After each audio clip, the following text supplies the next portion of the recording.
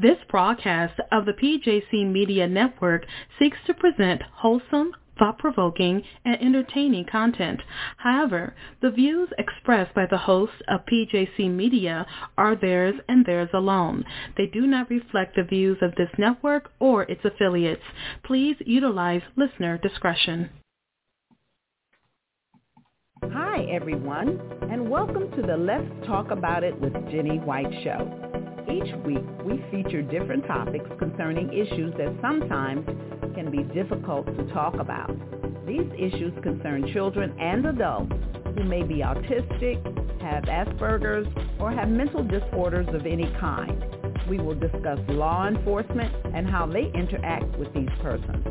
Now, let's start the show. Okay, let's talk about what we're going to talk about tonight. I'm going to introduce you guys to my co-host, Mr. Coleman. Hello, Jenny White. How are you? I'm fine. How are you? Wonderful, wonderful. I think we're going to have a good show tonight. I think so, too. So I'm waiting for you to take it over. All right. Well, tonight we're going to be talking about sleep apnea and other illnesses. And we've got two guests tonight. We've got Yvonne Murray, who's the proprietor of Comprehensive Sleep Solutions, a sleep study company that will do sleep studies for people that are suffering from insomnia and sleep apnea issues.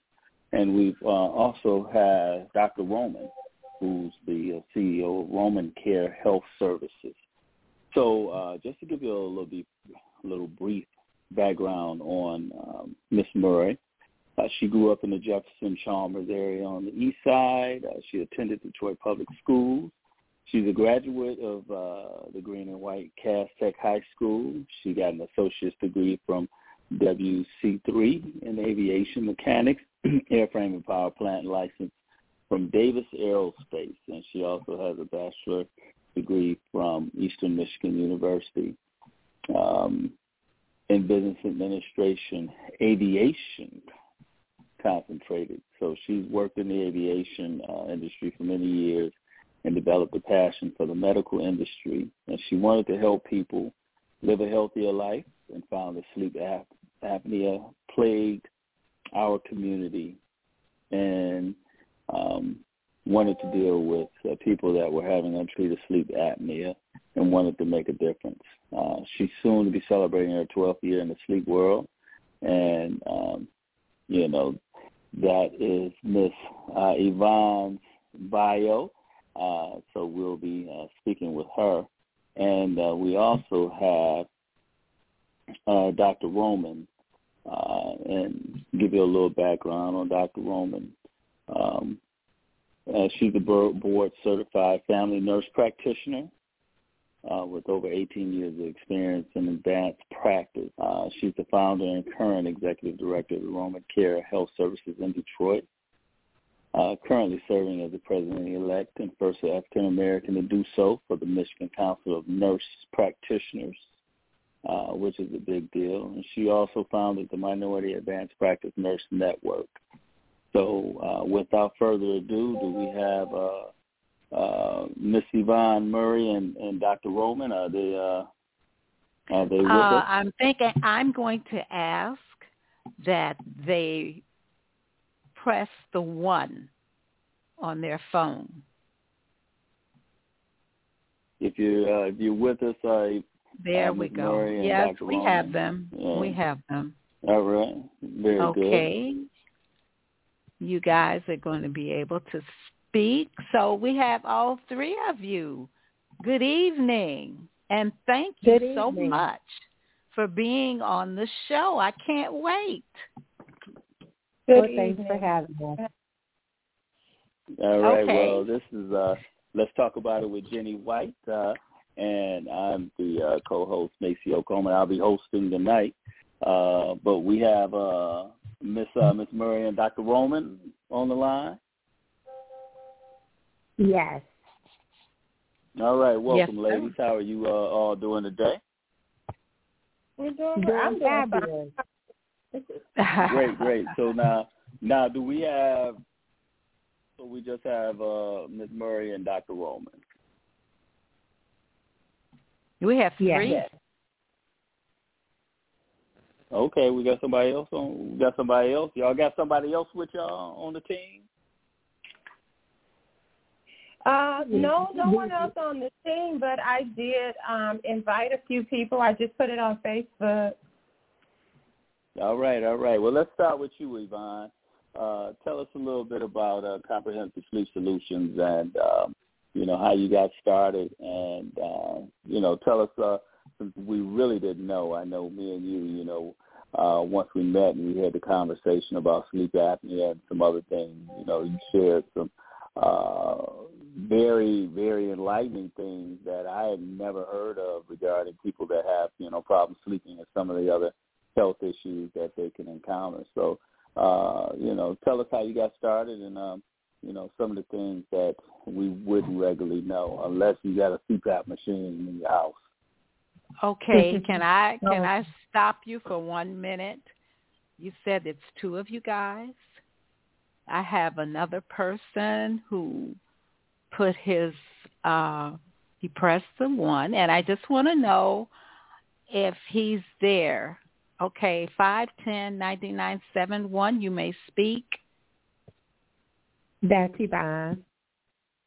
That's Yvonne. Okay. Yes. 282-2496.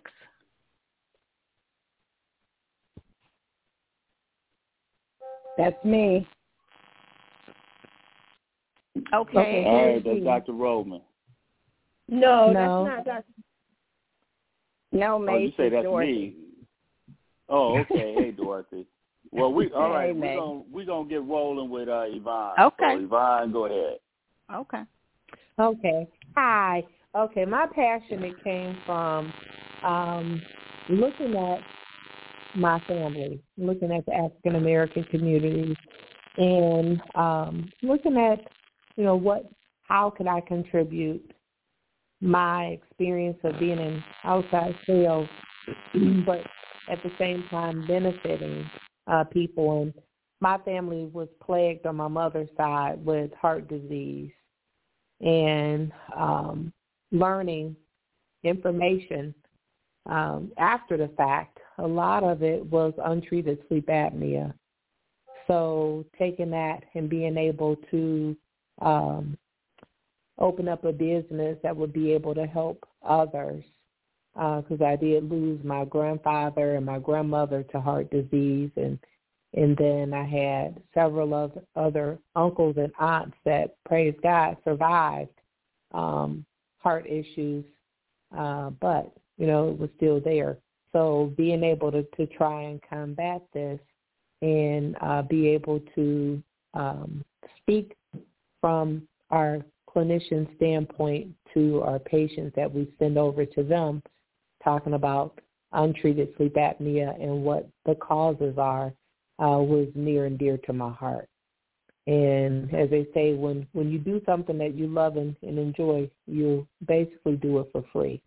So I'm a walking billboard of when I'm talking to someone, I like to make sure that I reference what I do and talk about how, this would be helpful for people to get screened for sleep apnea, because a lot of us are walking around and they think, oh, well, granddaddy snores or grandmama snores, and that's just how they sleep. Or a person themselves say, I've always slept this way.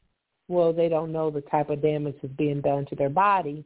And you look up and, have some major health issues. And if the onion was peeled back to find out what the root cause is, a lot of times people target a particular health illness when it's at possibly, untreated sleep apnea. So that's how I got started in this industry. All right. Now tell us what is sleep apnea? I mean, what does that mean? If you got sleep apnea, what's going on with you? Okay. Angie, would you like to answer that question?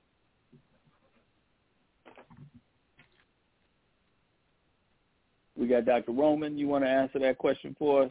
What's sleep apnea? Give us your definition of it. Hello, can you guys hear me? Mm-hmm. Yeah, we can hear you now. Oh, okay. All right. You couldn't hear me before. Okay, so good evening. So there's a couple different types of sleep apnea, but basically sleep apnea is a condition where people have an interruption in their breathing cycle during hours of sleep. It usually occurs after a person has fallen asleep, but in many cases it is one of the most common symptoms that present, for a person who has insomnia. So when a person stops breathing during their sleep, then God made us He created us so wonderfully that our brain actually tells us that we need to wake up so that we can continue to breathe. And that may be triggered by a decrease in oxygen to the brain, which again, tells your body that you need to wake up. So in general, it's a sleep disordered breathing that interrupts the typical sleep pattern. And it could be caused by conditions that affect the brain, but most commonly it's caused by an obstruction in the upper airway. Okay.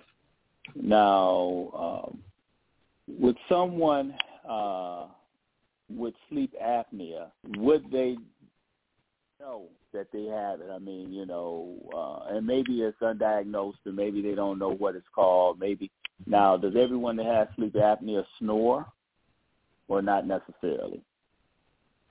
Not necessarily, but snoring is a very, very common sign of sleep apnea. If a person does snore, and what I usually ask my patients is whether or not everybody's trying to fall asleep before you, or if you go on a trip, nobody wants to be your roommate. Those people who have excessively loud snoring have a very, very high probability of having sleep apnea. But that does not mean that a person who does not snore does not have it. And not every single person that snores have it, but the probability is much higher in comparison to their peers who may not have a snoring condition. Okay. Now, you say they can have an upper respiratory obstruction in a lot of instances? Yeah, so basically your respiratory tract starts with your nose and also, the back of your mouth or your oral airway. So you plug your nose, you can breathe through your mouth. So your nose and your mouth are the first part of your upper respiratory tract. And in some cases, so when you think about, you hear people say OSA or obstructive sleep apnea, that's the most common type of sleep apnea. So if you have an obstruction, then it may be due to an obstruction in those particular parts of the body. So in some cases, people have to have their adenoids removed. In some cases, they may have very large tonsils. But in other cases, if you look at your mouth, everybody who's listening, go in the mirror, open up your mouth and just stick out your tongue, just, on a regular, not like you're at someone, but just stick your tongue out. And if you can't see your uvula or the little thing that swings in the back of your mouth, then it is a possibility that you could be a person who is at risk. So it's obstruction. You may have a large tongue. You may have a larger neck, which, meets and causes a shorter area or a lesser area for air to go back and forth through the airway when you're sleeping, particularly when you're laying in a position where you're laying on your back or laying on your side where you may not necessarily be moving your tongue around or sitting up and intentionally taking breaths. So when you say obstruction of the upper airway, it's those things in the first part of the airway that do the obstruction. All right. Now, kids can suffer from this as well. Would be like your lungs, for example, just, so you understand the rest of the airway. All right. Very good. Now, kids can suffer from this as well? It's not just adults? It's not just adults. Kids definitely at risk for sleep apnea. And a lot of times it's the exact same risk factors that adults have, particularly, being obese or having something in the upper airway that prevents them from having a complete respiration. So they get that obstruction, and then they stop breathing, and, eventually at some point the body kicks in or the brain kicks in and tells the person to wake up or do what they have to do to keep breathing or to stay oxygenated. But, yes, kids are also at risk. There's probably less incidence in kids probably because it's probably not screened for on a regular basis. And kids don't always talk about what's going on with them. A lot of times it's blamed on, being up too late, you didn't go to bed early enough, so that's why you're tired during the day. So, probably kids may get skipped over sooner than an adult. And because kids are not as engaged in the healthcare system other than, their annual checkups unless they have some other type of chronic condition. I would add on that kids who have other upper airway issues or lower airway issues like asthma may end up getting screened, sooner than a kid who doesn't have asthma, because they probably be more engaged, in seeing the healthcare provider on a basis. Right. Now, do people die from sleep apnea? Because if you stop breathing, it just seems like that, that death could be a factor. You want to answer that, Yvonne? Did you want me to answer it? As far as untreated sleep apnea, I had material that Respironics had provided us, and I can speak on it on behalf of that information, that untreated sleep apnea can be the cause of drowsy driving that could lead to death, that can kill that person and someone else. It can also lead to some other health issues like stroke, heart disease, hypertension, uncontrolled hypertension, with all roads that can also lead to death. So sleep apnea in some cases possibly, this is by opinion, this is not clinical information, in some cases could be misdiagnosed. The person dies in their sleep. A lot of times they say heart attack or natural causes, and it could be, due to sleep apnea. So, we don't know that. But, yeah, a lot of the roads lead to, that what can happen to a person can lead to death. Now, I don't, Angie could probably speak a little bit more on the clinical level off of what I said. Right. Yeah, definitely. I would definitely corroborate what she said. And I would say I don't know that I've seen sleep apnea as a primary cause of death. Not that it's never been there, but it could be a secondary cause of death. Like she hit it right off the head. Drowsy, sleepy driving, it's just the same as drunk driving, or distracted driving. So that could, put a person at risk for death in other people. So it could lead to death, not just in the person who's sleepy, but in the person whose car maybe that they hit head on.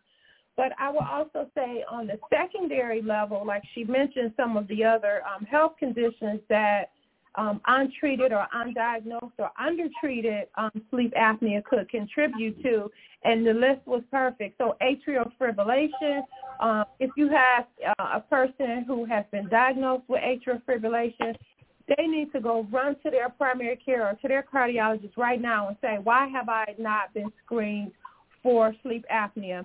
Because in that case, it could be like the chicken before or after the egg. Which one came first? So having a chronic deprivation of oxygen to the heart and the tissues that surround it could, lead to some of those irregular rhythms. Pulmonary artery hypertension, highly prevalent in our community, but not always picked up or diagnosed. People have chest pain. They get a traditional cardiac catheterization, which is looking predominantly at the left side of the heart. But those symptoms continue, so the chronic shortness of breath, the fatigue, and it may be due to a person having sleep apnea, which could lead to secondary pulmonary hypertension or high pressure in the arteries or the vessels that supply the right side of the heart. And then she mentioned hypertension. the one that is huge for me is obesity. If you are trying to lose weight, I can't tell you how many patients who I've, taken care of who really, really work hard and they put in the work. They make the dietary changes. They got the exercise going as much as tolerated, but they are really having a hard time shedding their weight. And weight resistance or loss of weight resistance can be a secondary cause due to untreated or undertreated obstructive sleep apnea or other sleep apnea. So those are the big ones for me. There are others, but I would say atrial fibrillation, pulmonary hypertension, and obesity. And then the other one that's really important is our people who take chronic pain medications, opioid pain medications. So things in the class of, Norcos, Oxycontin, Percocets, regardless of whether they're prescribed or not. That's a different show. But those people who also take opioid medication are also at risk of dying from their sleep apnea because the opioids tell your brain and tell your lungs that you don't have to breathe as deep and you don't have to breathe as often. And then if you already have that issue with sleep apnea where you have that disrupted sleep, you have periods of time where you are not breathing, that could definitely put you at risk for death. So chronic pain patients really should be screened for sleep apnea, those particularly who take opioid pain medication. Wow, I never heard of that. That's definitely enlightening information. The people that's in chronic pain may also suffer. Now, somebody can have sleep apnea and not know it, I'm sure. Now, so some of the signs would be, wake up sleepy, or nodding while you're driving. That could be some of the signs. Yes. Well, or waking up in the middle of the night. Yeah. So as far as the I have some screening tools that we use to screen people, and some of the symptoms and signs for sleep apnea is snoring that's interrupted by pauses in breathing. So I'll say this: if someone has a loved one that they're hearing them snore, they're snoring and snoring and snoring, and all of a sudden they hear them not snoring, don't be relieved. Whew, they stopped snoring. That's something to have cause, because that could be that they stopped breathing. A person, another sign and symptom is that they're gasping or choking during sleep. But in a lot of cases, as a sleep tech, I've witnessed people that they didn't grasp for air or choke during sleep.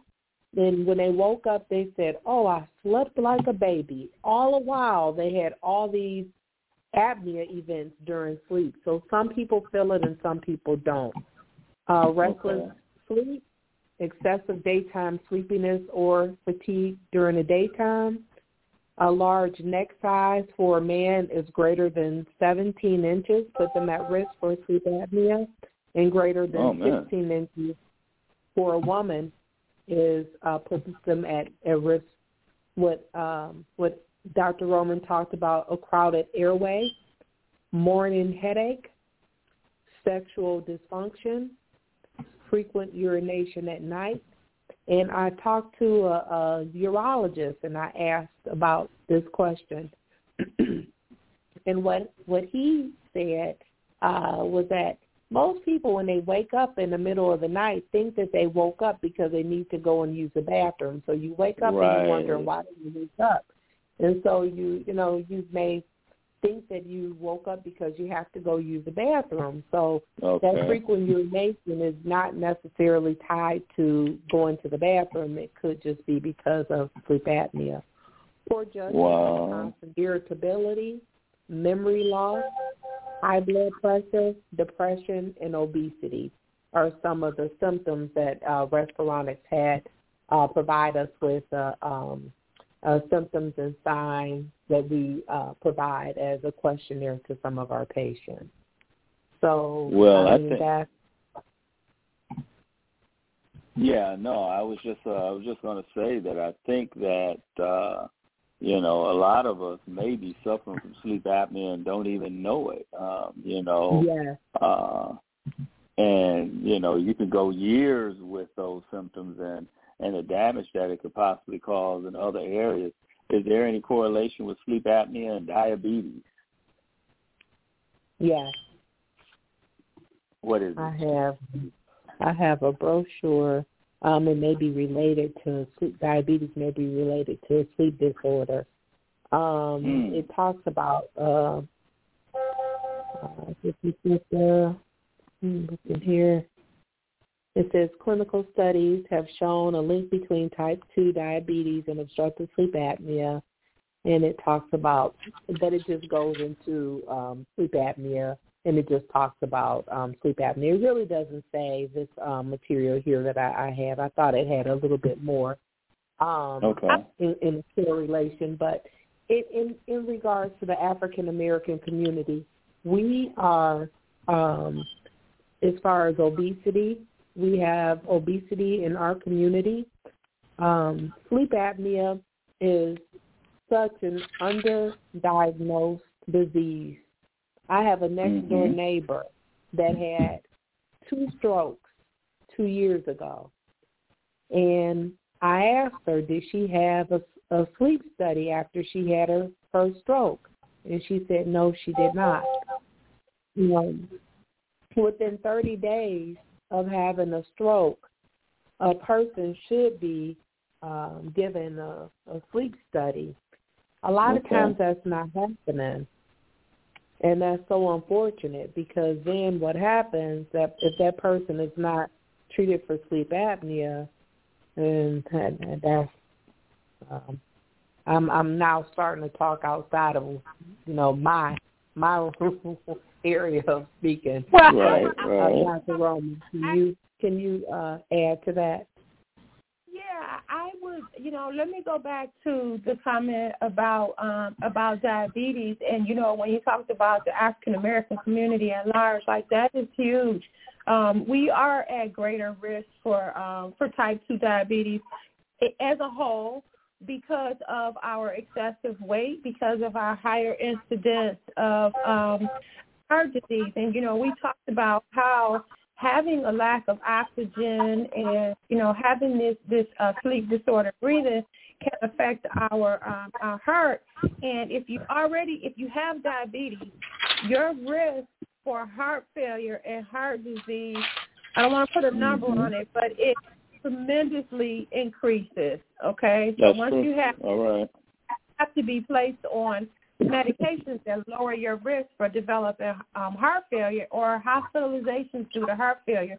So when you have a absence of oxygen in tissue, then that's going to, put you at higher risk for having that heart failure that you're already at risk for. So it kind of just speeds you up or push you a little bit closer to having or developing one of those chronic conditions or exacerbating one that you already have. So I would say, I definitely agree in terms of diabetes, but I would correlate it to, obesity and heart disease risk, or called major acute coronary events. All right, I think we've covered some good stuff here, and I'm going to ask another question, and then I'm going to open it up for any of the callers that have any questions that want to ask Ms. Murray and Dr. Roman regarding sleep apnea and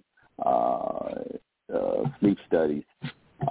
Just push the 1 on your phone, and then we'll bring you up. But one of the questions that I wanted to ask is memory loss. Sleep apnea could affect memory loss as well, right? Yes, that's one of the signs and symptoms that Respironics had provided on the questionnaire is memory loss. Now, as far as the correlation, I don't know how that ties into sleep apnea that I've seen. Okay. Some of the other more common symptoms that people would see in the close to 12 years that I've worked in the sleep lab is more so the snoring, the grasping taken for air during sleep, morning headache, depression even, and then the obesity. Those are the and the excessive daytime sleepiness during the daytime.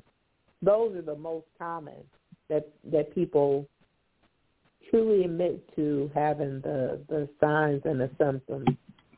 And but some of the other ones you don't hear it as regularly. Now, what is the CPAP machine? It's continuous positive airway pressure. So it has a continuous flow of air to keep the airway passage open. So I would say that it's similar to if you're driving down the street and you stick your head out the window. So that would be more of a CPAP. And so BiPAP would be more of the similar inhalation and exhalation. So it mimics breathing.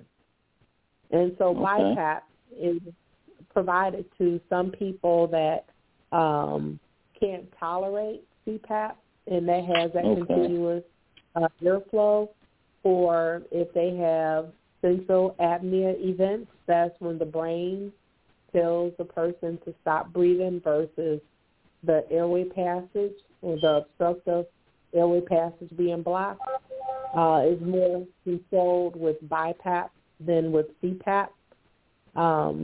So that's what the difference is between those two. Those are the most common.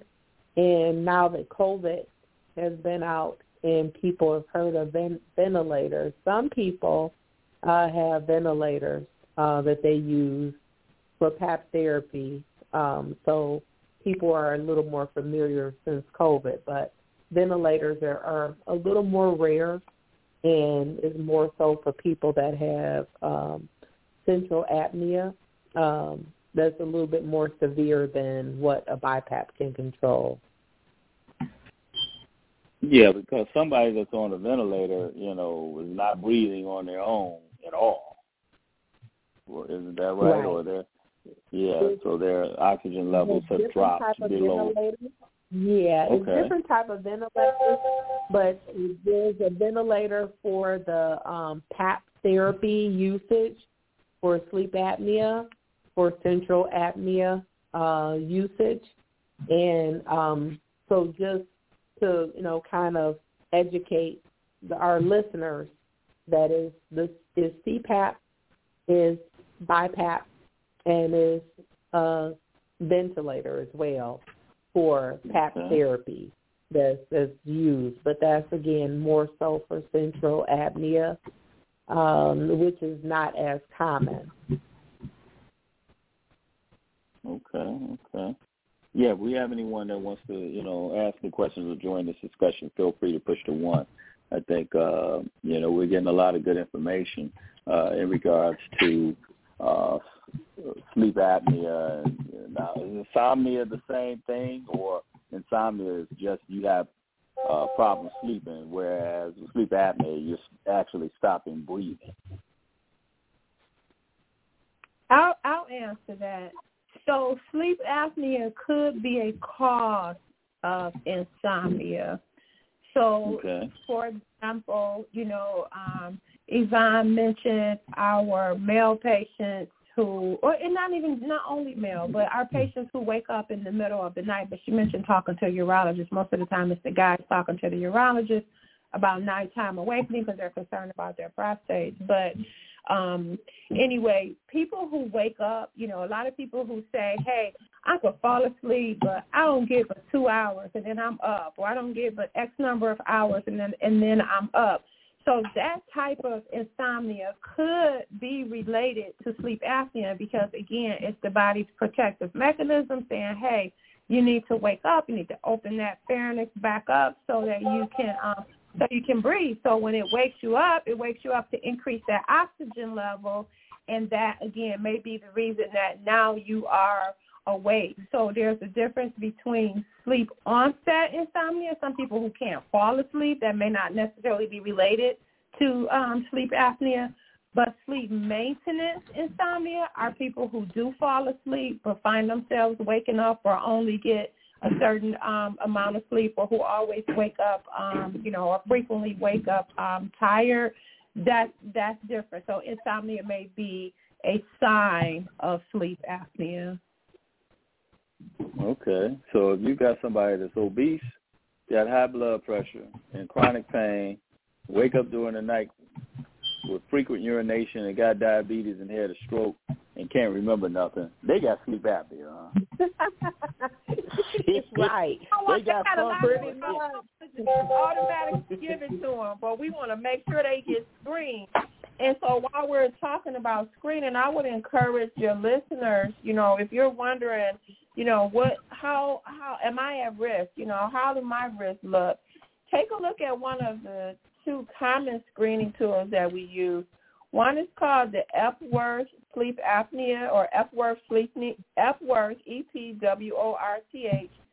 Sleepiness Scale. And it's just a few questions, and you can ask those questions, and you can print it out or, answer the questions with your smartphone and send a message to your nurse practitioner or your physician and say, hey, I scored this number on this screening test, and I think I should be screened. The other one is called the STOP Bang, STOP, and then BANG. And that has, again, some of those risk factors and some of those symptoms that Yvonne mentioned. So you could do one or both. It's just a few questions so that you could get an idea as to whether or not you actually are at risk and whether or not your healthcare providers should be sending you for a sleep study, or at least having a more detailed discussion about it. Now, what happens with a sleep study? If you're interested, say I'm interested in seeing if I have sleep apnea, how do I go about what's the process like? Who do I call? Where do I start? You could start with your healthcare provider.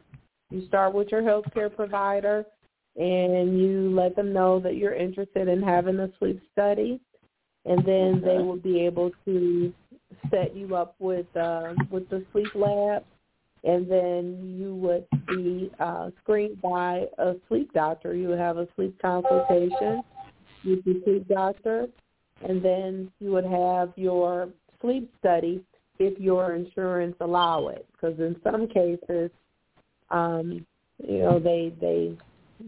insurances, they'll approve it or deny it based upon your questions that you ask.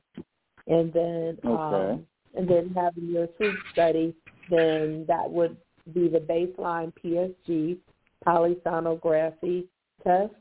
And then for that, after that, that'll show if you do need to go on for the treatment for sleep apnea.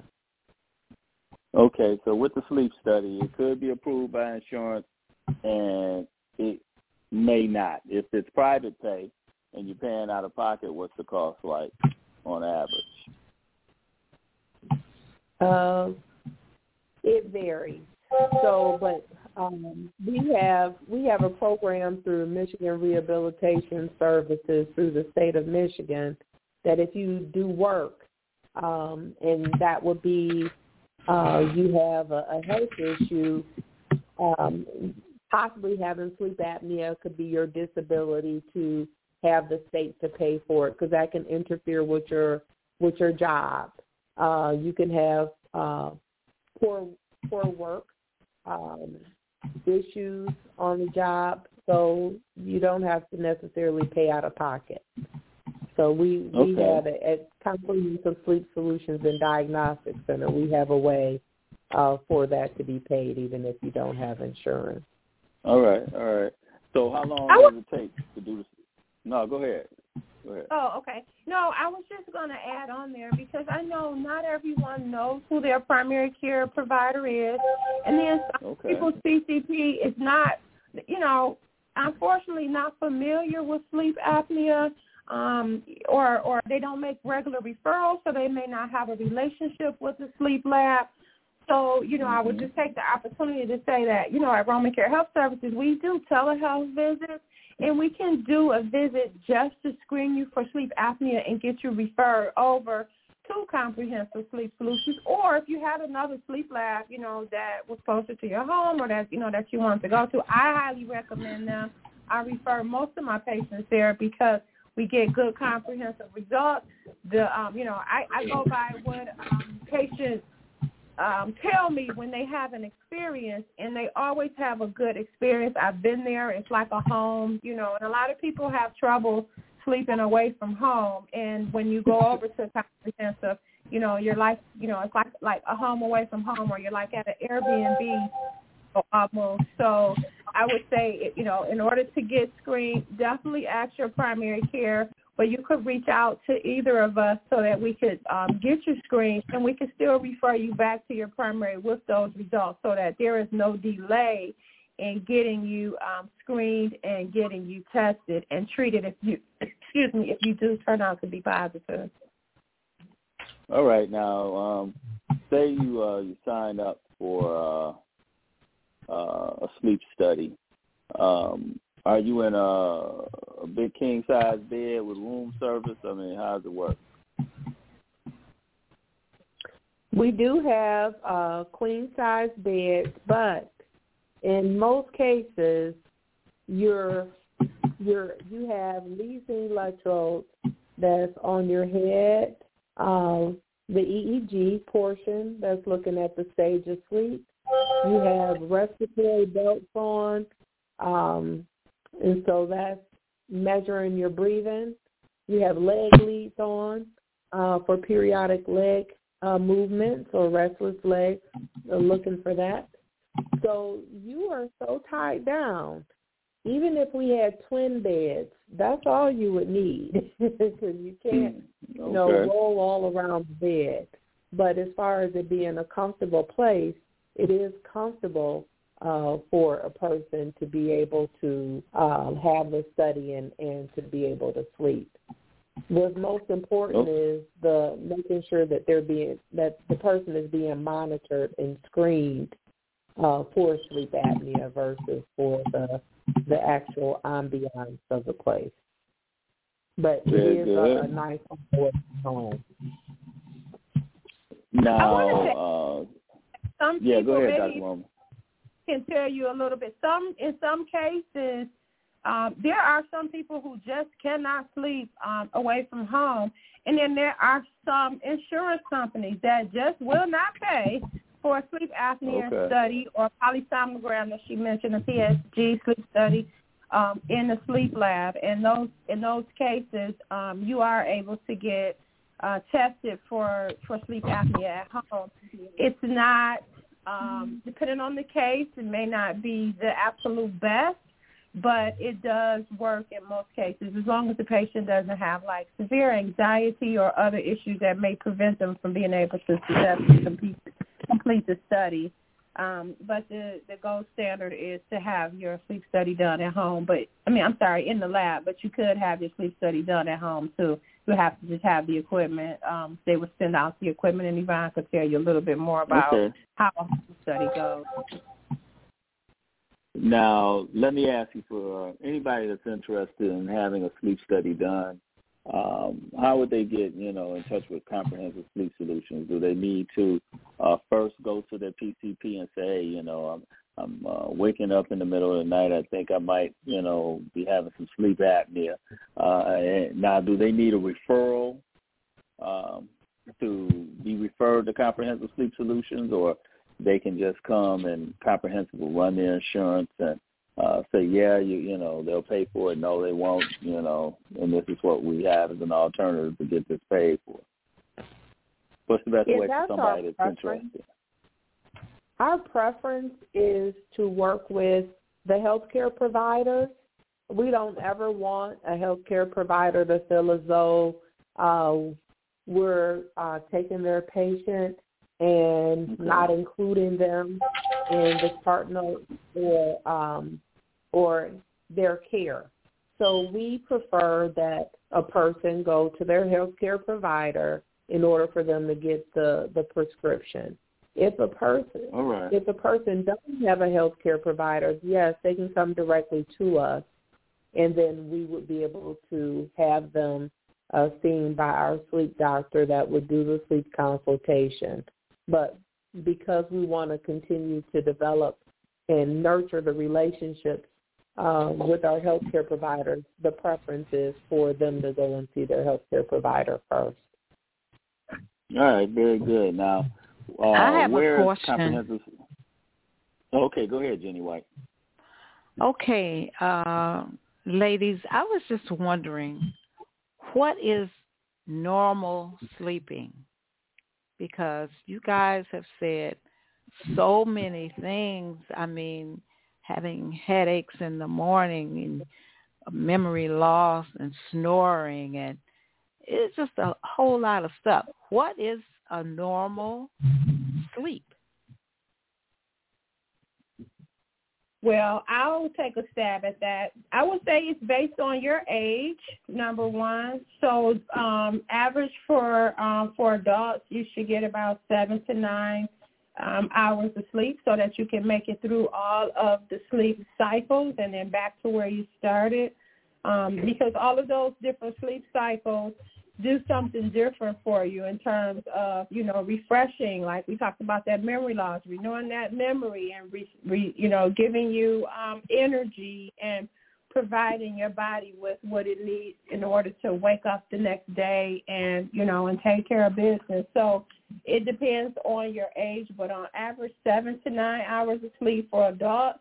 But I would say, kids, and this is not necessarily babies, because we know babies wake up and go to sleep. So it just depends on the age. But 7 to 9 hours for adults, and I would say for young kids, anywhere from 6 to about 13 or 14, I would say about 10 to 12 hours of sleep are best. It doesn't mean you can't function without those, but those would be maximum to restore you. I would also say that a person who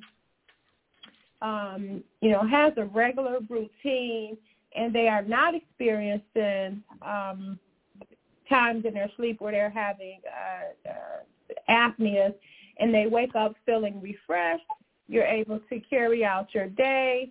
You're not sleepy in the middle of the day. You're not falling asleep. You're able to focus, concentrate. So if that person always gets, 7 hours, then that may be okay for that person, as long as you don't start seeing change. 2 years ago, I used to, be able to do this, that, or the other, and now, I don't get as much sleep. So it really, again, just bottom line is based on your age. But a normal night's sleep on average is anywhere from 7 to 9 hours for an adult. So when you say that 7 to 9, that's straight through and not getting up, going to the bathroom, just lying down there sleeping. Yes. Now, again, everybody is different. Some people always wake up, once at nighttime because they have to use the bathroom. And it may not necessarily be related to sleep apnea. It may be related to that prostate or that fibroid or all of that juice you drank or that high blood sugar that's getting you up in the middle of the night. So as long as you have a regular routine, getting that 8 or 9 hours is going to increase the probability that you got a complete night's rest and that you were able to cycle through all of the important stages of sleep.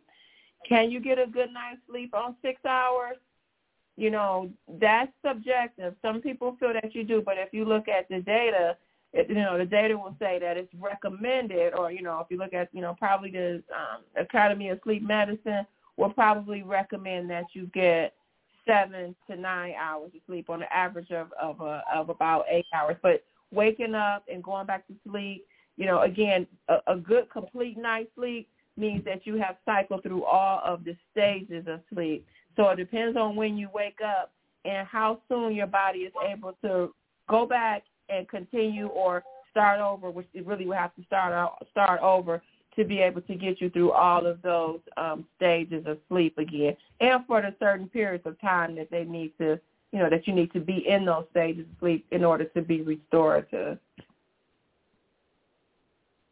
And that's just straight through, right? Straight through. Yeah. So what straight through is the best. It is. So what your question was, a normal night's sleep, it's referred to as having good sleep hygiene. And so that's something that a lot of times we're so busy focused on the untreated sleep apnea, we forget to remind people of what a good sleep hygiene is. And that's being able to have a consistent bedtime and time to wake up, like Dr. Roman had mentioned, a certain number of hours of sleep, but to have a consistent bedtime with that. Prioritize making sure that you are getting enough sleep, cutting back on alcohol and caffeine before bedtime.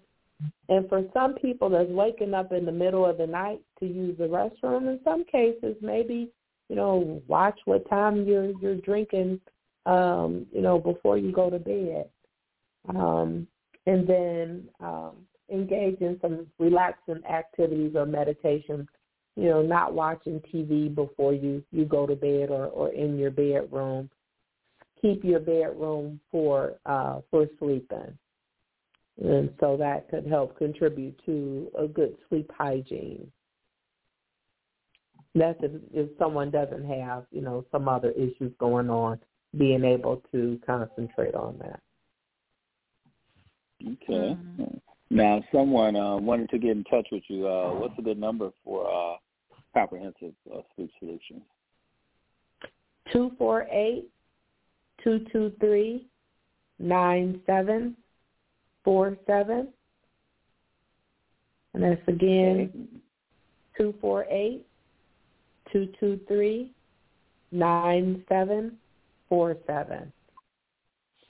And where are you located? We're located on Losser off of 11 Mile, and we do take most major insurances as well as for Medicaid and Medicare. Very good. Now, what you do the sleep study, it's found that you have sleep apnea. What are some of the solutions for that? What are some of the recommendations to cure that, or can it be cured? Well, now that would be a Dr. Roman question, but I can talk about some of the treatments. The gold star that the American Academy of Sleep Medicine says is PAP therapy, so positive airway pressure therapy. That's the gold star method of treatment. But there are, for people that's have mild apnea events, and mild apnea events, the American Academy of Sleep Medicine reference from 5 events in an hour to up to 15 events in 1 hour. So a person stopped breathing during sleep 5 to 15 times per hour could qualify for an oral appliance. And then there's another device I won't even mention on the show because I'm just totally against it, because you have to you do surgery in order, and it's not taking your tonsils out, but it's some other therapy that they're really promoting that with PAP therapy or an oral appliance, there's no major surgery that's being done to your body. You don't have side effects for PAP therapy. There are some minor things with oral appliance that may make your bite a little off with the oral appliance, and that's where the PAP therapy is truly the gold star treatment. Okay. I would just add to that, definitely one of the first things that a person can do is lose weight. Again, we said that not everybody who has sleep apnea is obese, but if you lined up 100 people with sleep apnea, you're going to probably have more obese patients than patients who had a normal BMI. So losing weight and controlling your weight could definitely decrease the severity, and in some cases could help a person to not need or no longer need their sleep device. And then the other thing, in terms of, and this doesn't fix it, but it just kind of helps treat the symptoms of it, is the way that you sleep, your positioning. So sleeping in a position where your airway is not likely to close up. So, this would be the perfect opportunity to go and buy you a sleep number bed so you can raise the head of your bed up a little tiny bit. And then avoiding alcohol or excessive opioid use. We talked about people who use chronic pain medications, but also people who use heroin and fentanyl and illicit drugs, as well as people who drink a lot of alcohol and people who drink enough alcohol to actually get drunk or, to change their mood. Those are the things that can make sleep apnea worse and put you at risk for having one of those events at night, like Yvonne said, that people can't always necessarily say, hey, they died from sleep apnea, but that sleep apnea caused whatever it was, changing their heart rhythm or changing their blood pressure in the middle of the night. So avoiding the alcohol, positioning, and weight loss are also additional treatments or mediations for the sleep apnea.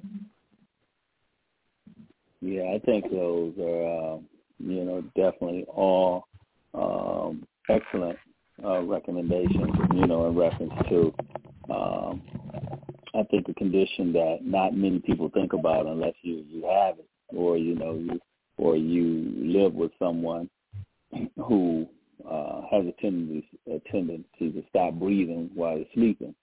I think that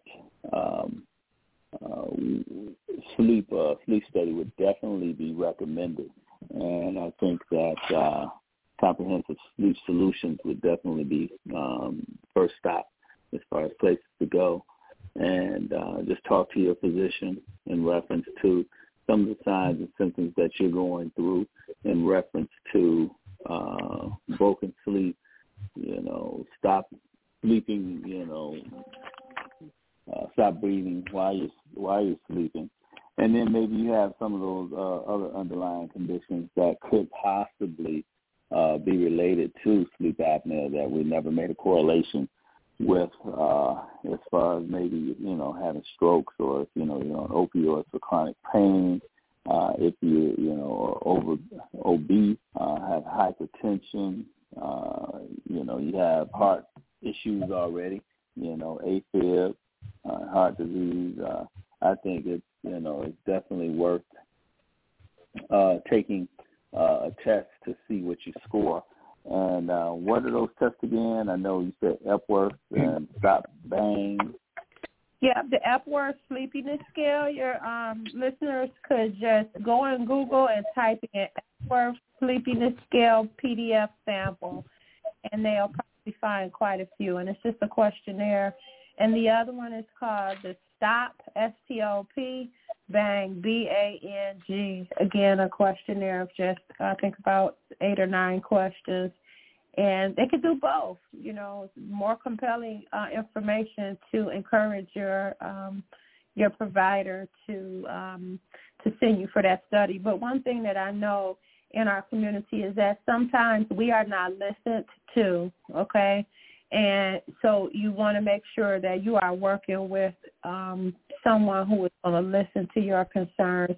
And if they don't let them just blow you off or brush it off. Make sure that you get access to having a sleep study if you feel like you may be at risk. Don't let them blow you off. All right, you did well. We definitely have to be advocates for our own health. That's for sure. Now, Do they ever prescribe medication for people that have been diagnosed with sleep apnea? Do they give you something to take, or they'll put you on the CPAP or the BiPAP? Yeah, so it's treatment with those things that we talked about, the BiPAP, the CPAP, and then the other things that you could do personally, like losing weight and, changing your position when sleeping. I am not aware of a medication that is used specifically for sleep apnea, but I will people who are taking medication for insomnia, whether they're buying, NyQuil or Benadryl or, Tylenol PMs, or whether their doctors or nurses are prescribing Ambien or some of the other sleep aids. Those are the people who definitely need to be screened. So the medication is not to treat sleep apnea, but it may be putting a Band-Aid on your sleep apnea. Correct. All right. Well, I definitely appreciate you ladies, coming on the show tonight and sharing this valuable information with us so that we can definitely be proactive in our community with and our health with, thanks for having us. Oh, yeah, my pleasure. Now, listeners' last chance. I see they were a little shy tonight. I guess everybody's sleeping. I guess everybody's sleeping well. But what would you ladies like to leave us with? Okay, I would like to say. Go ahead. Go ahead, Yvonne. Make sure that people get screened, because so many people want to pretend that this is not their issue, sleep apnea. Oh, no, this is not me. I don't have a problem with sleep. I always sleep this way, until they end up having a stroke. There's too many people that I've seen that had that happen, and it doesn't have to be. Just get screened. I'm a CPAP user myself, so I'm not speaking from a standpoint that I didn't go in and get screened. I did, and I do have sleep apnea, and it's okay. Yeah. Okay. Dr. Roman. Yes, thank you. Again, thank you for having me, and thank you for bringing light to this very important topic and very important conversation. They call hypertension the silent killer, but I tell you, sleep apnea is right up there with hypertension in terms of being the silent killer. So I agree with Yvonne. I say the most important thing is screening and having a conversation and having a healthcare provider that you trust and that listens to you, and also that advocates for you. Because a lot of times, I take care of a lot of Medicaid patients in my office, and it's a lot of going back and forth at times with the insurance company, taking the time to do prior authorizations. And so if your insurance company says no and your doctor just gives up, then, make sure you reach out so that you can still move beyond that, because there's nothing like finding out later on down the line and saying, I always thought that I had that, and now that I have a stroke, now I'm getting sent, on the back end. So we want to be about prevention and risk reduction. But those people who already know that they have identified some of the things that we talked about in terms of, what's going on with them, it's not too late. You may have already had a stroke. You may have already had heart failure or heart attack or have foggy thinking. And it's okay, because you can definitely still be treated. It's not too late. So I just say stick up for yourself. Take those screenings and share the information also with someone else that you love or care about, because it's not brought up on a regular basis in most healthcare visits. Very good. And what's that number again? So the number for Roman Care Health Services is 248-218-1199. You can also reach us toll free at 1-855-7-MY-BODY. So that's 855-769-2639. And we're located at 9600 Dexter Avenue in Detroit, Michigan, right at the corner of Dexter and Chicago, right at Longfellow. And we are offering telehealth visits right now. So people who may not live right here in the Metro Detroit area have patients up in Grand Rapids and Traverse City who, again, hadn't been able to get the things that they needed. So you can reach us on either of those numbers at any time, and you can also text us for an appointment as well. All right. Well, that sounds great. I definitely appreciate you all being our guests today. Jenny White, did you have anything that you'd like to share with us? I've enjoyed it. I'm just trying to kind of just, get it all down in which one I'm going to do, because I think I would like to find out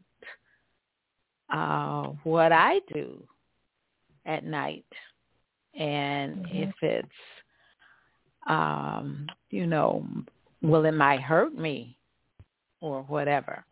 So I did enjoy the talking.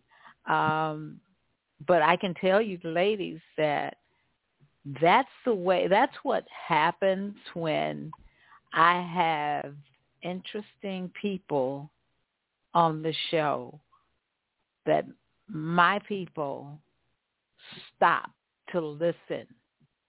So that's what's been going on tonight, ladies. I just wanted to let you know you were doing a great job. And we all were listening. We have a lot of people listening, I can tell you that.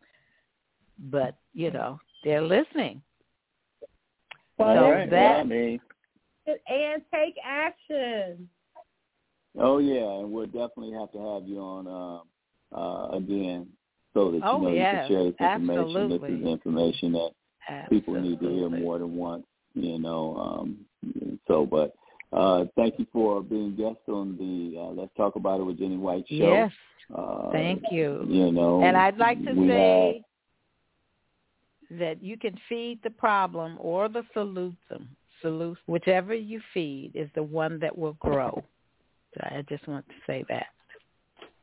I like that. All right. Love it. Well, Mace and Virginia, I want to thank you both for bringing them on, because I think they've been outside my bedroom door watching me toss and turn and wake up. And now I know what I need to do, because I talked to my doctor and he gave me a sleeping aid. And now I took it for 2 nights, and I got to the point where now I have a new symptom, which is restless leg syndrome. Mm-hmm. So now I know he wasn't paying attention, but he's going to pay attention now, because I'm armed with information. Yeah. Very good. Get a sleep study. Don't take a sleep aid. Get a sleep study. Yes. Well, I thank you both. Please let us Because you both know. probably... Okay, because you both probably saved my life, because it's been going on for probably 2 months now, where another new thing is I'm sleeping during the daytime. And I'm not accomplishing anything. I'm up all night but sleeping during the daytime. Wow. Yeah, we want you to grab that stop bag and grab that F word and take those sleep aids over there and put them out on the table and tell them you want to revisit this discussion, because even if you don't have some of those other symptoms, restless leg syndrome can be treated and is also a cause of people having poor sleep quality. So if you're anemic, you may be at risk for restless legs, and that's, again, we could talk about that when we come back, but just wanted to, again, give you some more information to use as you revisit this conversation with your healthcare provider. Well, I hope you come back soon. Yes, ma'am. Just let us know. We will definitely come back again. I love people. Yeah, well, we definitely appreciate you coming on. Yes. And I have one thing. Hold on a minute. one thing I had looked up, and it's called an Apollo Neuro. Have you guys heard anything about that? It's a wearing tech that it's something for sleeping. It's supposed to improve your sleep or reduce your stress. What does it do? That I don't know. They just said it's something that it's wearable. What's the name of it again? APOLLO NEURO. I've not heard of it, but and it's a wearable. It's wearable. I'm sorry? You said Apollo Neuro? Yes. APOLLO NEURO. Oh, okay. Oh, that's something you just put on your wrist? I didn't say where to put it. It didn't say where to, put it. Yeah. But it's supposed to, online, and what I can see is that it is a device that helps relieve stress. It says the Apollo wearable helps your body recover stress so you can relax. So, again, there's multiple types of sleep disorder breathing. It doesn't have to be sleep apnea. So that's one of the benefits of seeing a sleep physician or seeing a healthcare provider that is well-versed in sleep disorders, so you can look at other potential causes of sleep, because stress and anxiety are a big, big, big cause of insomnia, and usually sleep onset insomnia. So I don't know anything about this device. I just looked it up when you mentioned it, and I'm definitely going to look at it more. But just on a quick glance, I think this may help a person who is having trouble with falling asleep or staying asleep due to other issues like stress, depression, anxiety, and, maybe some disorders related to adjustment disorders and stress. But I can't speak for them. Again, just, disclaimer, just Googled it and clicked on their website. But from what I can see, it's, helping reduce stress, or probably helping, with that circadian rhythm to help reduce stress. Right. Okay. Thank you, ladies.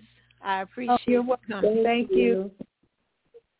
All right. Well, these have been our guests, Ms. Yvonne Murray and Dr. Roman, on the Let's Talk About It with Jenny White show. I've been your host tonight, Maceo Coleman, with our illustrious host, Jenny White. And we thank you all for tuning in and listening, and we'll definitely have these guests back again. Yes. Thank you. Bye. Good night. Good night. Good night. Bye-bye. Good night. Good night.